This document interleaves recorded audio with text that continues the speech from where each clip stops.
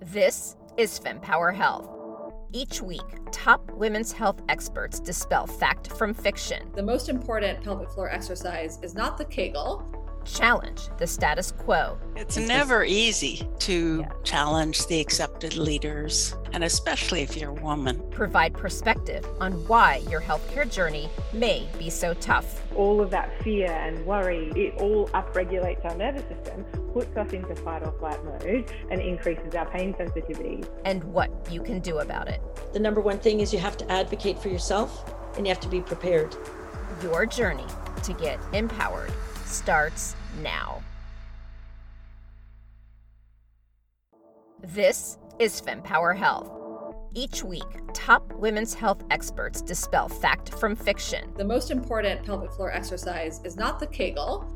challenge the status quo, It's never easy to challenge the accepted leaders, and especially if you're a woman. provide perspective on why your healthcare journey may be so tough, All of that fear and worry, it all upregulates our nervous system, puts us into fight or flight mode, and increases our pain sensitivity. and what you can do about it. The number one thing is you have to advocate for yourself and you have to be prepared. Your journey to get empowered starts now. Hello, Georgie with the FemPower Health Podcast. In today's episode, I interview Alice Bast of Beyond Celiac in honor of Celiac Awareness Month. We do discuss celiac disease, but we also talk about the myths and facts around gluten. And as someone who's been gluten-free for nearly a decade, I know I learned a ton in this discussion with Alice. Before we dive in, a couple of quick announcements. One, do check out my show notes where I have a lot of helpful links, including related podcast episodes, resources that are discussed in the podcast, as well as a link to my Instagram account where I share information that I don't have time to share on the podcast. And of course, if you do like the episode, please do rate it and write a review, because that's how we can ensure this gets at the top of people's playlists. So without further ado, let's hear from Alice, where she begins by talking about her personal story. I am delighted to be here during Celiac Awareness Month to talk about my favorite subject, which is really about women's health and early diagnosis of celiac disease and treatments and a cure for the disease. So a little bit about my background is I, like many nonprofit leaders, I actually suffer from the disease. So I have celiac disease, but I had a harrowing journey. So it took me 8 years going to 23 doctors before I finally had my diagnosis. And, it was going from doctor to doctor. And what happened is the doctor would treat the symptom of what my malady. So I had migraine headaches and I was getting Imitrex for the migraine headaches. My hair was falling out. My teeth were starting to break. Many times they said it was all in my head. What really was problematic to this journey was the fact that in 1987, I had a healthy daughter and I was delighted to have, her name's Elizabeth. 3 years later, I got pregnant again. And during that pregnancy, things went awry. I started having terrible diarrhea. I kept going back to the doctor. And again, they were treating the symptom, which is the diarrhea. So they kept saying, take Pepto-Bismol. And I said, I didn't feel right. And then I started to say the movement of the baby doesn't feel right. Like something's happening. This baby's movement is slowing down. And at that point in time, the doctor had said to me, you know what, you're 2 weeks away from the due date. This is a 7-pound baby. It seems that way. Go home, stop worrying. You're a worrywart. I should have trusted my instincts. And that's why this is so important to me, to trust your own instincts and be empowered and speak up. Because what happened was I suddenly felt no movement at all. And I said to my husband, I feel nothing. And he's like, what? And he said, he put his head down on my tummy. I'll never forget it. And he listened and there was absolutely nothing. He said, Alice, I hear no movement. I called the doctor. They rushed me into the hospital. And sure enough, I had a full-term stillborn child. She looked totally normal. Oh my God. Her name was Emily. She was almost 7 pounds. I was told that it was a fluke, that they didn't know what was wrong. I continued on this journey, right? I ended up having 3 miscarriages, and again, going from doctor to doctor to doctor, trying to figure out what was going on. I was told I was healthy. I ended up getting pregnant again. And this was in 1992. In the middle of that pregnancy, again, I felt this slowing down. I felt like things were different. I went to the doctor and they put me on bed rest. They said, there is something different. Now we know it's called intrauterine growth retardation, but the baby was not moving properly. So they told me not to move my extremities and stay as still as possible. I did that for 6 weeks.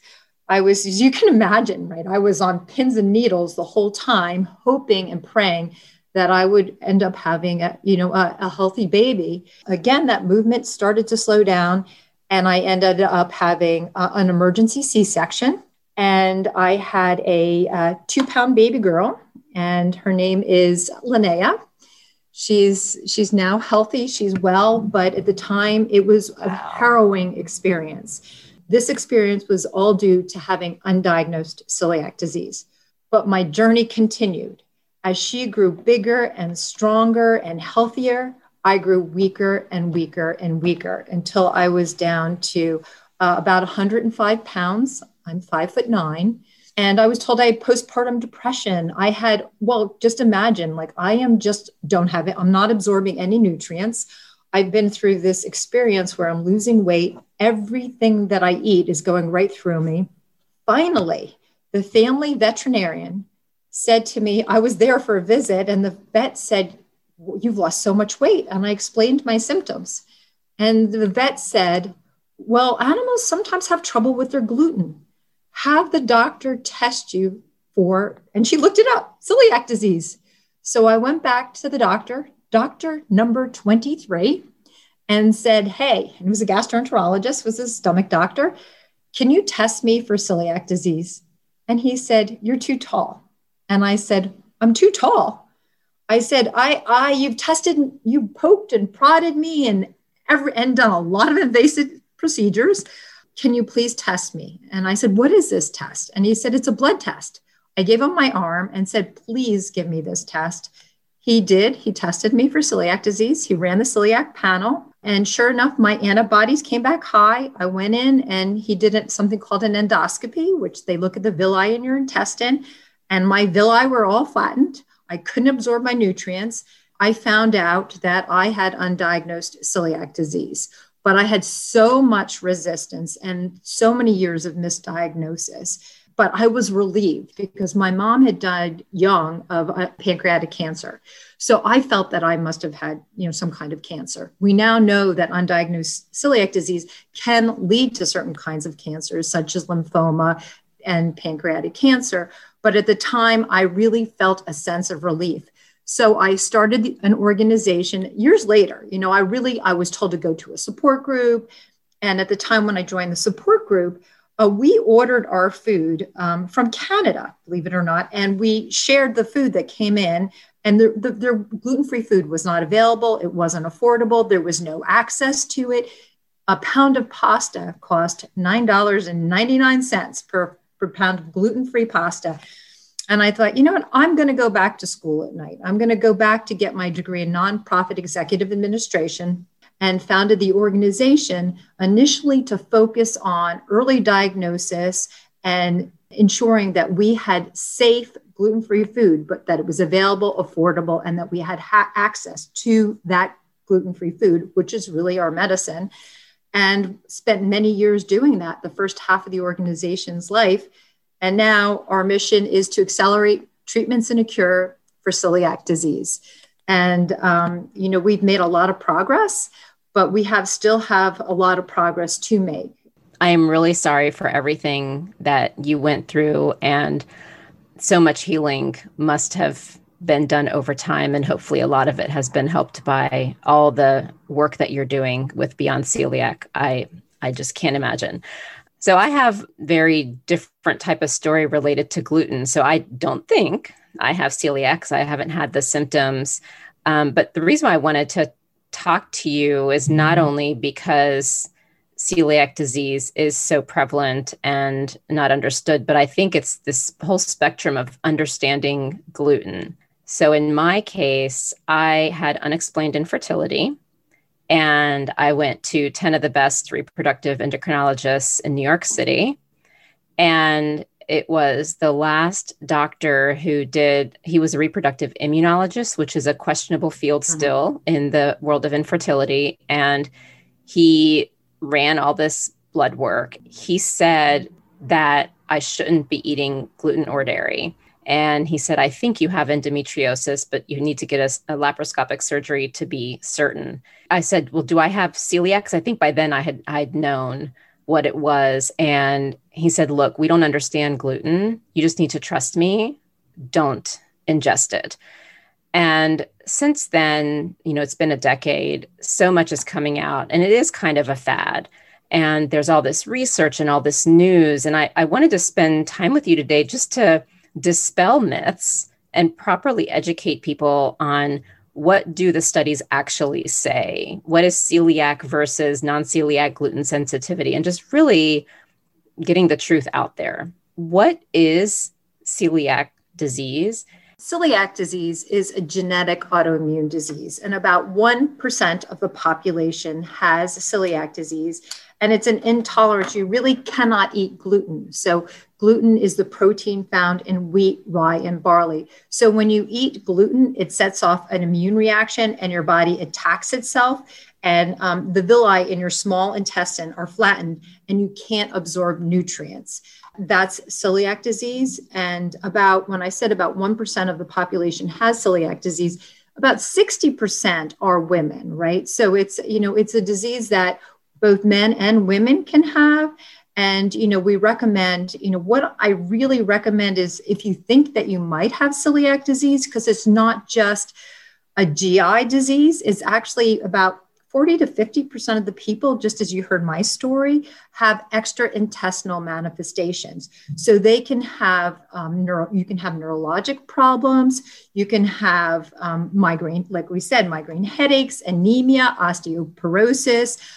There's many, many symptoms of celiac disease. And if you go to beyondceliac.org, and you can download the symptom checklist and take that to the doctor and get an accurate test. And what the test is, it's a celiac panel so that you can get an accurate diagnosis of celiac disease, because the treatment currently is a strict gluten-free diet. And from the minute you wake up to the time you go to bed, you have to worry about every bite of food that goes in your mouth. And it's really important for all the reasons I've talked about to get that diagnosis so that you know that you have celiac disease, you know that it's autoimmune, and you can follow some of the protocols. You're going to need to get, for example, a DEXA scan to look at your bone density for osteoporosis or osteopenia. You're going to have to look at many of the vitamins to make sure that you're absorbing those vitamins and that you have the nutrients that you need to be healthy. But it's also undiagnosed celiac disease. Many times people end up with other autoimmune diseases, and you don't want to just start a gluten-free diet. And as you mentioned earlier, it's a fad, and one of the things that I am so passionate about, because I really wanted to raise awareness of celiac disease, right? We used to run these events around the country where we had thousands of people, and we brought in grocery stores, and we worked with doctors and nutritionists and really had medical education programs to make sure that doctors could accurately diagnose celiac disease. But still many, many physicians say, try a gluten-free diet. If you had diabetes, you wouldn't try a little insulin to see if you feel better. You have to take your health into your own hands, and it's not about trying a gluten-free diet. It's really understanding what's going on with your body, and so that you can be your best self. Let's talk about this path. Is it as simple as a blood test? What could be better about the diagnostics? So clearly it's, because I also hear that too. It's, let's see how you feel. Try a gluten-free diet. If you feel better, clearly it's gluten. That is so common. Like I've been told, try it and see what happens. Some have said, oh, if you have a reaction, it's probably because you didn't have it for 6 months. And I'm like, well, if I don't have broccoli for 6 months, I don't have a reaction. And so you hear all these strange things between what's on media and what clinicians who may not be experts in this say. So let's talk about that diagnostic pathway. So first, when to get diagnosed, because the one thing that I have found so interesting and frustrating is like for each of the different conditions, as I have capacity, I add to my website and I always write down like, what are the symptoms? What are some of the current solutions? And here's some places to go to get truthful references on what you can do. And whenever I do the symptom checklist, I'm like, how does someone know if they have, PCOS or endometriosis or thyroid disease or celiac? Because a lot of the symptoms overlap. I think it's really important to be proactive, but to get to the point of paranoia and getting tested for everything is very challenging. And again, with celiac, a lot of doctors will just say, stop gluten. So let's talk about that first. You have these symptoms, and I think on your website, it says there's 300 potential symptoms. So what does one do? And what maybe needs to change? Because the blood work exists. It sounds like it's effective. Yes. Tell me from square one, I have these symptoms. I don't know what I have. I'm going crazy. Okay. How it starts is, so we talked about, that's why we have May is Celiac Awareness Month, right? So it starts with awareness and education. So you think that you might have celiac disease, you go to beyondceliac.org, you download the symptom checklist, you take it to your doctor. You take it to your doctor either at an annual physical, or if you really are having, all these symptoms, and insist, I don't even say ask, insist your doctor test you. Because it's actually the first step is a simple blood test, and it's highly accurate.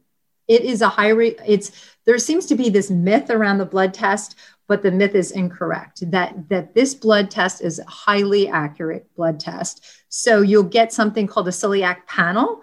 And then if your antibodies are high, then the doctor will go on and refer you to a gastroenterologist if you're with a primary care doctor, or if it's a gastroenterologist, recommend that they go in and they do then something called this endoscopy, where they look at the villi in your intestine to confirm your diagnosis of celiac disease. That said, if you start a gluten-free diet and you're on a gluten-free diet, then your antibodies, because you're not ingesting gluten anymore, then your antibodies, when you take that blood test, it will not show up that you have celiac disease because you cut the gluten out of your diet. And you're going to have to get something called a gluten challenge. And if you feel horrendous, like just think of, I, in my own case, because I remember I knew every bathroom in my office building. I knew every bathroom if I was, wherever I was going, because I had all the GI issues. I had constant diarrhea. I had the migraine headaches. I had so many symptoms of undiagnosed celiac disease. The thought of going back on gluten-containing food, it would be so hard for me. It would be so difficult for me to do that. And actually right now we're working, we have a science department, and our chief scientific officer has a daughter with celiac disease. And his background is actually in endocrinology and immunology.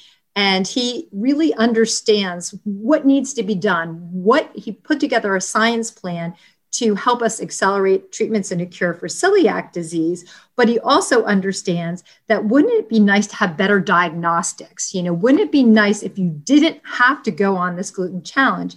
And there's work and studies underway to have something called better biomarkers, so that that you could have, if you're on a gluten-free diet, that there would be in the future opportunity for you to minimize that gluten challenge, so you could get the diagnosis. That said, the first thing I always say is, please don't just go on a gluten-free diet and test it out. And I know it's because of the fad. When I started working with major corporations, because I was working with them on ensuring that they had their products labeled, safely labeled. I was working with the FDA, and the gluten-free used to be on the back of the package. because it meant that it didn't taste any good. So they used to hide the label gluten-free. And then it migrated to the front of the package. It was about marketing, right? Great for us because we could call out these gluten-free products.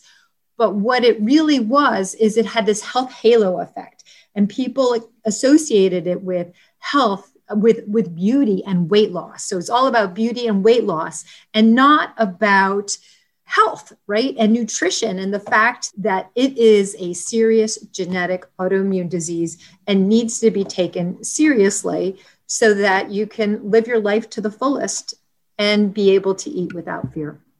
I see wheat-free and gluten-free. What is the difference? That gluten-free is wheat-free, but wheat-free is not gluten-free.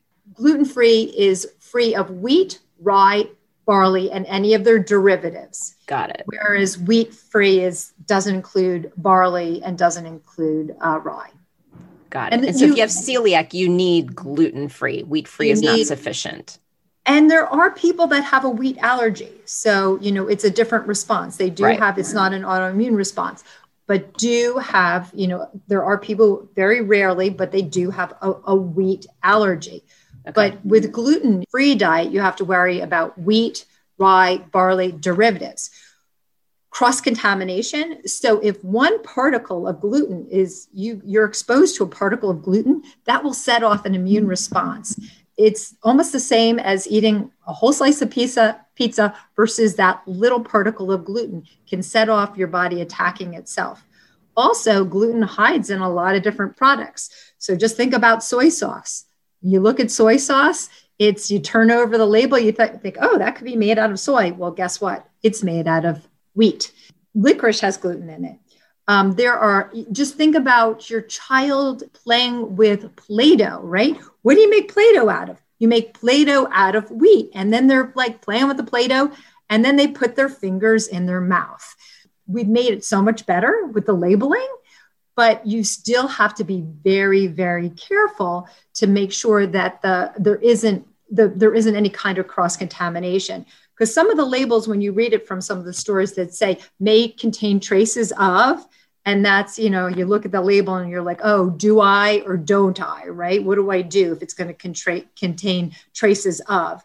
And I recommend that you have to, again, empower yourself, make those decisions and figure out sometimes you call the companies, but also I try not to support those companies if they have those labels that say may contain this ingredient, because I like to support the companies that really know, they go through the certification, and I can be assured that the product is gluten-free. Not to mention eating fruits and vegetables, right? I like to empower people. I used to be interviewed and they say, what's your favorite gluten-free product? And I'd say, I love raspberries. And they're like, well, no, I mean a real gluten-free product. I'm like, no, raspberries are a real gluten-free product. Don't forget that you have an autoimmune disease, so you might have nutritional deficiencies. And it's important, again, to get tested for looking at your nutritional status, because you might have a vitamin D deficiency or an iron deficiency. So it's important that you're also eating healthy foods and whole grain foods, such as, brown rice and quinoa, so that you're not just eating processed food. No, that's a great point. And, again, given that it has become a fad, I read something where a lot of the folks that go on these gluten-free diets are gaining weight because they take the gluten-free version of a food, and those tend to be more caloric. And then they're not changing their diet to be healthy. So I chose the route of just eating healthier. So I hardly eat any grains. Well, you know what? Gluten-free junk food is still junk food. Yes. And like you're saying, you're glowing. I'm looking at you. You look radiant. So it's really important. And that's why even with our pivot to accelerating treatments and a cure for celiac disease, what we find is 30 to 50% of the people with celiac disease are not healing properly. So they're not continuing to absorb their nutrients. So we used to think, I would thought, okay, I can just close down these doors. We have, once people are diagnosed and we have, access and availability and affordability to safe gluten-free food, And then we started funding studies because people would come back, including myself. I'd be traveling all over the country and around the world when we could, and I would get sick. And it was really hard to eat out in restaurants, right? Where, you can't see what's going on in the back of the house. So for example, you'd order gluten-free pasta or vegetables. And guess what?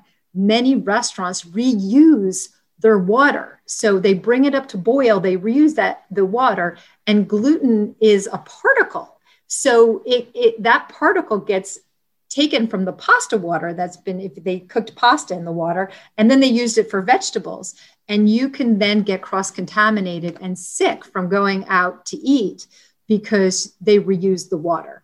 So it's really difficult if you're eating out a lot, or even if you're going to school or college or university. Many kids or teenagers or young adults who are going to school are choosing to a college based on being fed rather than on the program. And that never should be. That never, never, never should be. I want our community to be able to go to college and based on the program, and not on the ability of the cafeteria to feed that student. And that's why we made this pivot to accelerating treatments in a cure, because we found that 30 to 50% of the community was not, they're not healing. And the burden of the gluten-free diet is not small. FemPower Health is pleased to partner with the upcoming FemTech and Consumer Innovation Summit. The summit is the latest deep dive event, part of the Women's Health Innovation Series, looking to tackle this growing sector of women's health, having had continental success in driving innovation, investment, research, and partnerships in traditional women's healthcare by bringing together critical stakeholders. Join us in New York on June 7th and 8th as we channel this success into the consumer sector of women's health. Visit www.femtechconsumerinnovation.com to view the superstar speaker lineup and enter code FEMPOWER15 for 15% off your ticket. Hope to see you there.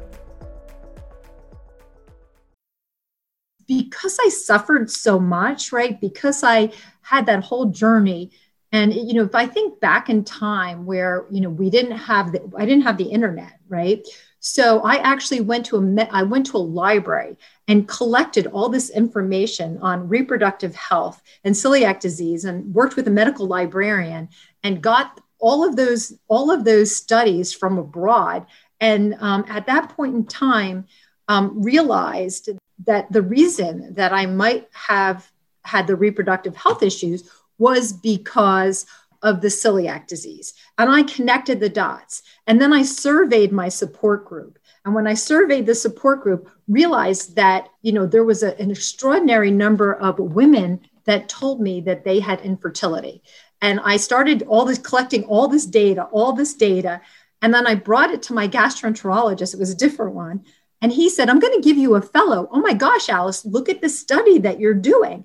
And, I really was very involved in being my own health advocate and saying, okay, wait a second. I had this stillbirth, these miscarriages, and then all these people are coming back, and these survey respondents and all this data is saying that there is infertility connected to undiagnosed celiac disease. Went on to publish, and then went on to start, what is now called Beyond Celiac.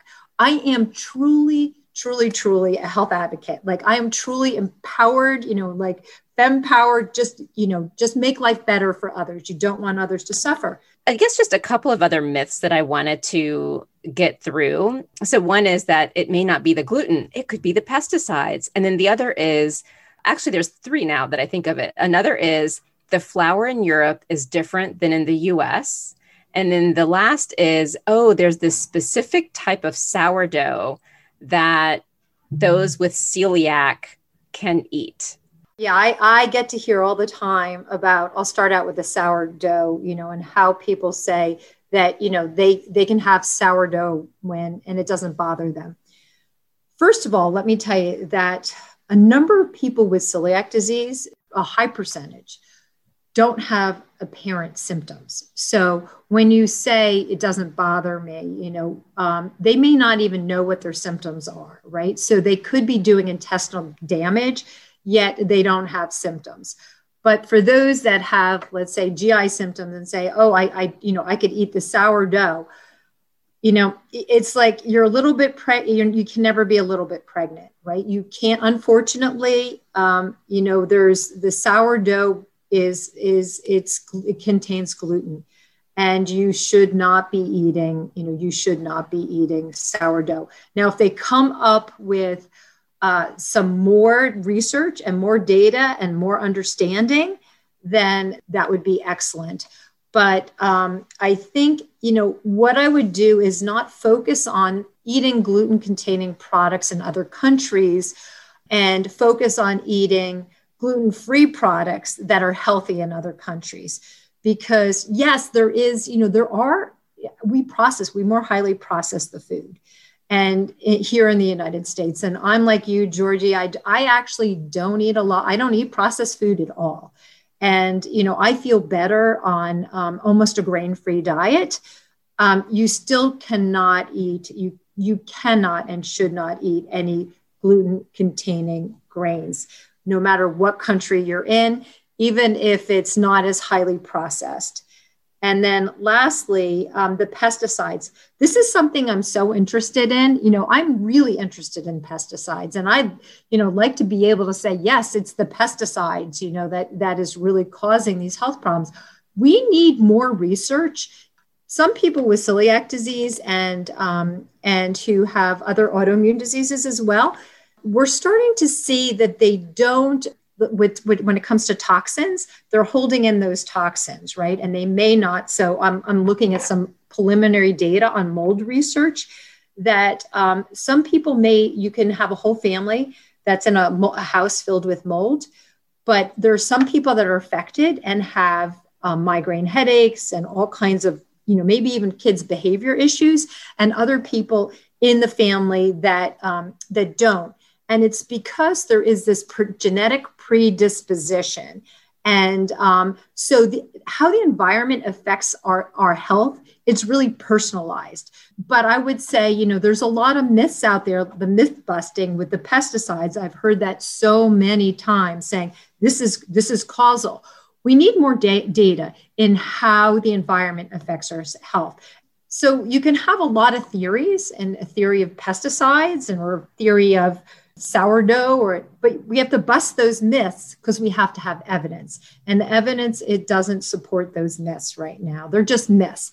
But as people report more and more information to us on Go Beyond Celiac, we can start to collect that data. And maybe there's something that will come out of it as we continue to study, and we'll be able to find so that they can live a healthier life. So earlier on, I had asked you about, there's all these symptoms and it could be so many different conditions. How does one begin?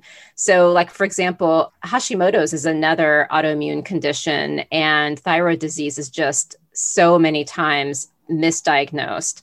And there's a hypothesis that many, many more people have thyroid disease than is expected. Have you all been looking at other autoimmune conditions to see if someone has celiac? What are some of the others that they tend to have? So that's the word beyond celiac. Thank you for asking. It goes beyond the gluten-free diet and beyond celiac disease to other autoimmune diseases. So it's called comorbidities, and there are comorbidities with celiac disease and other autoimmune diseases. One of them is thyroid disease, right? And thyroid disease is underdiagnosed. Another one is type 1 diabetes. There are shared mechanisms. And one of the things that has been intriguing to me, and how I started even saying, you know what, I want to accelerate research for treatments and a cure, was that celiac disease is the only autoimmune disease with a known antigen, which is the gluten protein, which means we know when we ingest gluten, we set off that immune reaction. And we know, so we understand the trigger. Whereas in some of the other autoimmune diseases, they don't understand they don't know what the trigger is. So in some ways, we're good guinea pigs, I guess, but it's really, there's more information that can be gathered through celiac disease with these shared mechanisms of autoimmunity. And in 2015, we actually held a research summit where we brought in immunologists from other autoimmune diseases, because our field has been predominantly studied by gastroenterologists. And what we noticed, we needed to be a little bit disruptive and bring in some of the top immunologists. And because, again, it's the whole body. It's not just the GI. It's not just, seeing a neurologist or an endocrinologist. It's really looking at the total person and the total body. Dr. Miller from Northwestern, we introduced him to one of our celiac specialists, and they started working together. And this top immunologist in the field of MS got very intrigued about how he could really create a potential, it's called a nanoparticle or a vaccine, because he wanted to help MS patients, but he realized he could go further, farther, faster in celiac disease. So he changed his research lab to focus on celiac disease. And now that work has been, a pharmaceutical company hasn't invested in that work because of the fact there are shared mechanisms. So it's important for me, when I think about the work that we can do in celiac disease, it's not only understanding, why did I get this disease? How did this start, right? Like, why did my child get it? How did it start? Why does the body go from tolerance to intolerance? And how do we bring it back to tolerance? And how do I not get all these other autoimmune diseases? And so these were the questions we were getting, and we put together a scientific plan to answer those questions, working with other really, really smart scientists from other autoimmune diseases like MS, and actually in diabetes. We're working with a group of specialists that work with kids with diabetes. We actually have funded a study in England because they have something called, they have biobanks, and they have large tissue samples. And the researcher there actually came from HIV. Bringing in this diverse group of scientists to understand these mechanisms will help us so that we can either intercept the disease before it starts, or have, treatments and a cure so that we don't have to worry about, we can live our lives to the fullest. It's funny, even in the podcast that I do. So my background is in healthcare, and I've always been in the biopharmaceutical industry. And for the last decade or so, I've been a consultant. And it's been really interesting because as a consultant, you're working across so many different things, and they're fast projects. And through that, I've learned that there's so many connections to things. And when you work on a lot of things at once, you really see the themes. And I'm noticing it with the podcast too, because I talk about so many different topics in women's health because there are key themes. But then also for each specific thing that a woman may be going through, there are very specific answers. And so I love that you're doing this, because collaboration really is the way to transform health, because you can't really do things in silos to be effective. So if you don't mind, I do want to just touch on real quick about non-celiac gluten sensitivity. And I assume this is something that you can speak effectively about because, again, I haven't spoken to a GI specialist in a while, but I think even that is a little bit misunderstood. And I'm starting to see websites that talk about how there's just so little that's understood. So it seems like celiac is clear. Maybe people aren't great at always being proactive in diagnosing their patients. But what about the non-celiac gluten sensitivity? What would be like the one or two things that people should know about that? Or what do we know and not know? Well, first of all, you're right. The research in non-celiac gluten sensitivity is about 10 years behind celiac disease. So there's so much we don't know about non-celiac gluten sensitivity. We also don't have a good test. So when I talked about get a celiac panel, so once the doctor tests you for celiac disease and rules it out, then they'll go on and say, but you might have non-celiac gluten sensitivity, which means when you eat gluten, you could have the same symptoms or even worse symptoms. You don't feel well, right? Because you want to feel your best, but yet you don't have the antibodies and you're not having the intestinal damage, but you still have the symptoms. And there needs to be greater understanding of non-celiac gluten sensitivity, but the treatment is still the same. The treatment is still a gluten-free diet. I also want to mention, though, that in addition to non-celiac gluten sensitivity, if you go to beyondceliac.org, you can look at FODMAPs, because sometimes people have a problem with FODMAPs. And there's many foods, people start to go on elimination diets trying to figure out where they have these intolerances. And, in some of those cases, if you have an intolerance to something, or you can actually have a little bit of it, and there's you cut out the food and then you add it in over time. But in celiac disease, because it's autoimmune, you can't do that. Okay. But with non-celiac gluten sensitivity, it's basically you go on that once you get tested for celiac disease, you come back negative, then it's going to be, okay, let's take the gluten out of your diet and see if you feel better, right? Let's figure out what's going on. And then you're given the diagnosis of, if you start to improve and your symptoms go away, you're given the diagnosis of non-celiac gluten sensitivity. But we still need to learn more about those mechanisms. And our scientists are very, very interested in non-celiac gluten sensitivity and studying it and answering the questions that we answered about celiac disease for non-celiac gluten sensitivity. I agree with the elimination diet, and I've become really fascinated with food and the impacts on health. And, I know when we spoke about celiac, you talked about many of the symptoms. And I think a couple of the things also, just so the women here, is like stillbirth, miscarriage, chronic fatigue, early menopause, C-section, unexplained infertility, which we talked about, iron deficiency, menstrual irregularity, absence of menstruation, and osteoporosis and osteopenia. Like those are very specific to women's health. What I've become fascinated with is sometimes the symptoms are really small and we won't even notice. Like, for example, I notice when I eat red meat, and there's another food that does it because I don't eat as much red meat anymore, is my nose runs. Or if I eat gluten, I get little white dots on my forehead, or I'll get phlegm in my throat. I'm always clearing my throat.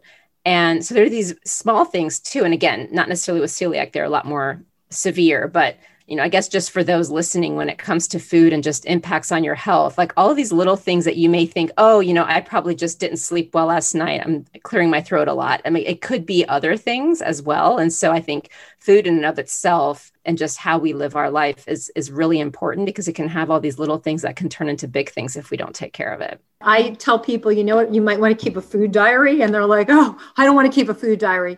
But you can start to see patterns. And some people, if you have like lactose intolerance, or, there's different foods, we're all different, right? And as you were saying, the gluten gave you, dots on your head. Gluten, my first symptom, if I get gluten, we call it gluten, is I actually feel like my skin's on fire, right? I get tingling all across my skin. But also some other foods, they don't agree with me as well. And that's why I started exploring that and learning that, in some cases, I actually have a corn intolerance too. We're all different. And you start to realize what foods make me feel really good, right? I know I don't feel well on processed foods. So, I may want to eat it, but then I may not feel great. It's all an experiment, and figure out what works for you. And the journey can be great when you start to feel amazing. Okay, so let's close then. So I've got all these symptoms. I'm trying to get help. You can use the checklist. So we talked about that. Go to the checklist. Don't stop the gluten yet, based on the checklist. And does your checklist say, like, if you have 20 of these symptoms or 3 of these, you should get the test? Like, how would one know? Again, because these symptoms could mean other conditions, not necessarily celiac. So given the current state, how many of those symptoms should someone have, or is it any of them? And then they go to their doctor. It's really different. I mean, we actually need more research in the area. And you don't have to go rushing off, just say, throw in that celiac panel. Is it something that a GP can do, or does it have to be a GI doctor? No, your GP can order the blood test. So, and your OBGYN can too. And I think this is important, because I had a story where I tried to get a thyroid panel and my OBGYN wouldn't do it, because she said I should go to an endocrinologist. And I had a big debate with her, and I finally got my entire panel done by her. So for anyone who has a doctor saying, I can't do it, as you just heard from the expert, they can. So just ask and push if you need to, or go find another doctor. Okay, so then they get the results, and they have celiac. And so now I think you mentioned they do the bone density scan and the vitamin. So is the vitamin testing, is that also blood work? And should that be done at the same time or as a follow-up? They get the diagnosis of celiac disease. And then there's going to be a 3-month and a 6-month follow-up. And at that point in time, typically at the 6-month follow-up, you'll get you should ask for a nutritional panel and also a bone density scan, just to look to make sure that you don't have osteopenia or osteoporosis. I'd also throw in that thyroid. Get a thought, if you're tired or having, because it is a comorbidity with celiac disease, getting your thyroid tested is also a great idea. I mean, it's a pretty simple test, and many women, especially after pregnancy or any alteration in their life, end up having a hypothyroidism. Yep, absolutely. And it actually also, there's an increasing rate if you're in, I think, perimenopause as well. Any other tips that we haven't discussed or other information that you would like our audience to hear about? I would say that, again, the vitamin and the mineral deficiencies that occur when you're not absorbing, like when your villi are flattened in the intestine, is damaged because of the gluten exposure. And the longer that you go undiagnosed, the greater that damage. So, if you can be, really for us, having an early diagnosis means your villi is going to be as healthy as possible and you'll be absorbing those nutrients. So if you do have celiac in your family, because we haven't talked about that, 1% of the population has celiac disease. Believe it or not, 40% of the population, 30 to 40% of the population has the gene. But the percentages of relatives is much higher. So if anybody in your family has celiac disease, even if you don't have symptoms, if you can catch it early on, and like, for example, there's not really great guidelines in this area, but my oldest daughter does have the gene, it's HLA-DQ2 or HLA-DQ8. When she goes in for her annual physical, she just has them throw in a celiac panel because she is a first degree relative. So we haven't talked about that, but I think it's important. If you have a relative with celiac disease, you have, just throw in that panel, once every couple of years to ensure that the symptom might be really small, but if you get diagnosed early on, outcomes and your health status could be the nutritional deficiencies. You could lessen those nutritional deficiencies. And then last question, what is your greatest hope for women's health? I thought about this question, right? I really, my greatest hope, it's really my greatest hope where I can personally be instrumental in making a difference. There are, there's reports of 50 million Americans alone who have autoimmune diseases, and it's on the rise, right? Why is it on the rise? And the part that I want to play is an early and accurate diagnosis, and ultimately treatments and options for the estimated 3.2 million Americans or the 2 million women with celiac disease, so they can live healthy lives. I say they can live their life to the fullest and eat without fear. And, let's figure out what we can do to really tackle autoimmunity through celiac disease.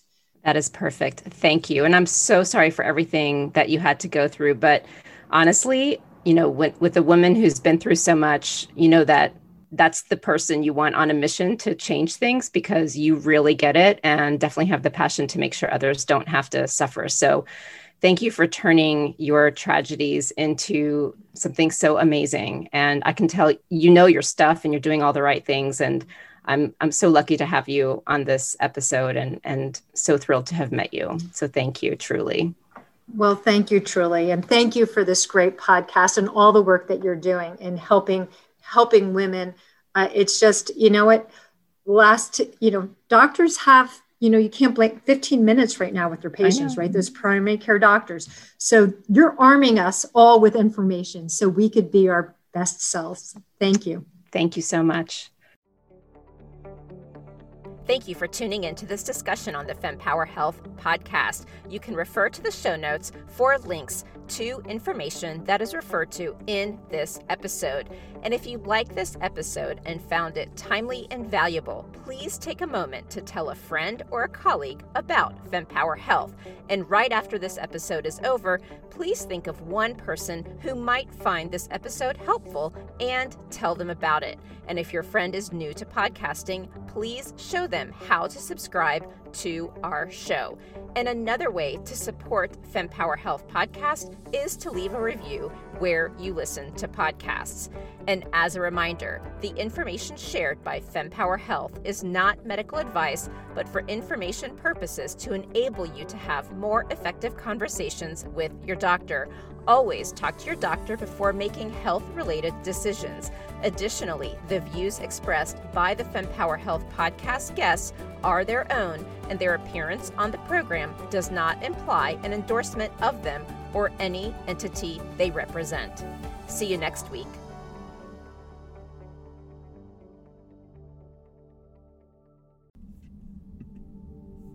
Thank you for joining us on another enlightening episode of FemPower Health. No matter where you are in your journey, our website is brimming with content tailored to your specific topic of interest or life stage. Dive in and discover the resources and insights waiting for you. Your voice matters to us, and if you found value in this episode, please take a moment to write a review. Your feedback not only helps us improve, but it also helps others discover our podcast. By spreading the word, you're empowering women everywhere with the information they need to navigate their unique health journeys. And if this episode resonated with you, please don't keep it a secret. Share it with friends, loved ones, or anyone you believe would benefit from the information. Together, we can create a world where every woman feels supported, informed, and empowered. Remember, knowledge is power, and FemPower Health is here to guide you and support you in every step of the way. And as a reminder, the information shared by FemPower Health is not medical advice, but for informational purposes to enable you to have more effective conversations with your doctor. Always talk to your doctor before making health-related decisions. Additionally, the views expressed by the FemPower Health Podcast guests are their own, and their appearance on the program does not imply an endorsement of them or any entity they represent. Until next time.